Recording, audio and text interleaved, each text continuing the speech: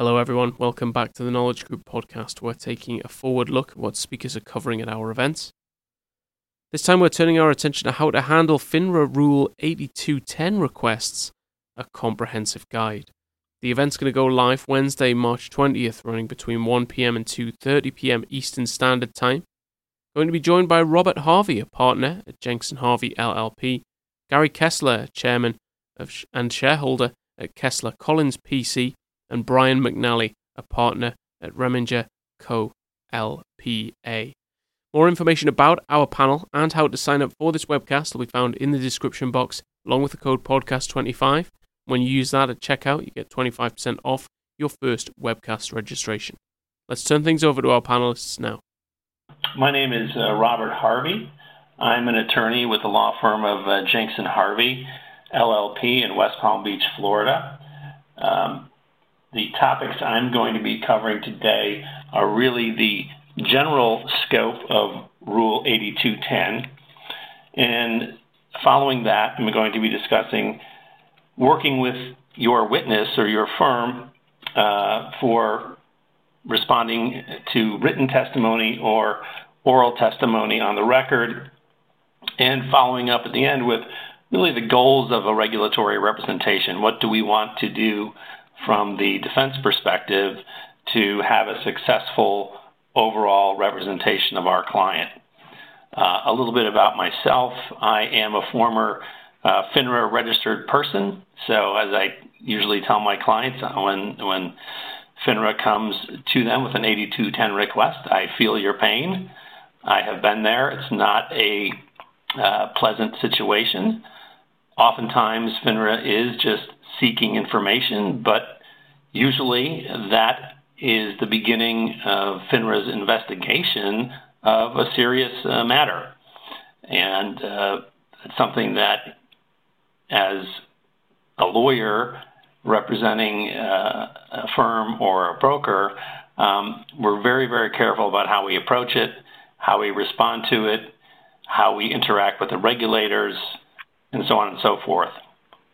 So I'm looking forward to giving an overview of Rule 8210, answering any questions that anyone might have, and working with Gary and Brian to give you a successful presentation. Thank you. Thank you, Bob and Andrew. My name is Gary Kessler. I'm with the law firm of Kessler & Collins in Dallas, Texas. We regularly represent broker-dealers, registered reps, investment advisors, particularly the broker-dealer issues with regard to 8210 are matters that unfortunately appear to be much more frequent over the last few years. The areas that I'm going to talk about include organizing the team to respond, and this is particularly important because we really need to discuss strategies on organization, basically to anticipate the type of materials that are going to be requested. Under 8210, FINRA has the ability to not only request documents, but to get oral testimony or written testimony, statements in effect from the interested parties. So we want to make sure we have the right team organized to be able to respond to that.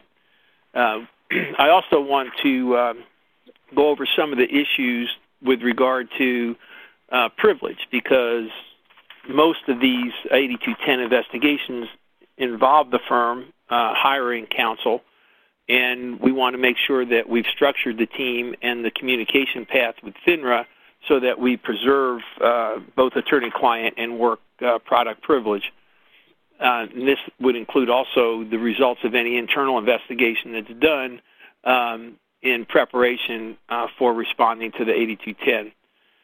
Finally, I want to talk about conflicts of interest, because many times it's economical and really preferable for the same firm to represent not only the broker-dealer, but also the interested registered representatives. And there are times when there's a potential conflict of interest in that multiple representation, which if you've been to an OTR in an 8210 investigation, you'll know that's one of the first things that FINRA will ask the witness about. So these are the things, they're all pretty critical areas to address early on in organizing the team to respond and throughout the 8210 investigation to preserve whatever privileges are created. Thank you. I look forward to the presentation. My name is Brian Nally. I'm a partner at Reminger, located in Cleveland, Ohio, and my legal practice focuses on securities litigation, which involves defending broker-dealers, registered reps, and other people in the financial services industry. And during my portion of the presentation, I'm going to be focusing on what unique issues clients face in responding to 8210 letters.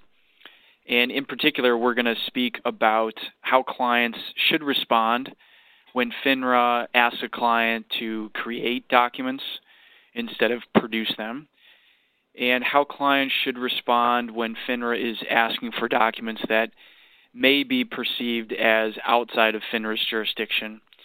For example, if FINRA is asking for documents related to outside business activities like insurance, accounting, real estate, or if FINRA is expanding the investigation into personal bank records or personal emails.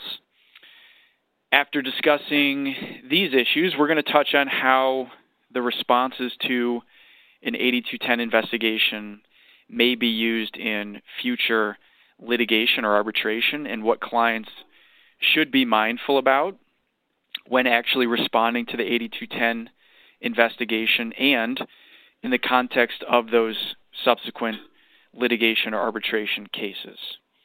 And then lastly, we're going to speak about the FINRA sanctions guidelines, and we'll go through the different aspects of the guidelines, what penalties and sanctions are available, and then we'll go through some recent examples of how FINRA has applied the sanction guideline to specific cases and speak about how FINRA has penalized and sanctioned certain people for certain misconduct in the industry.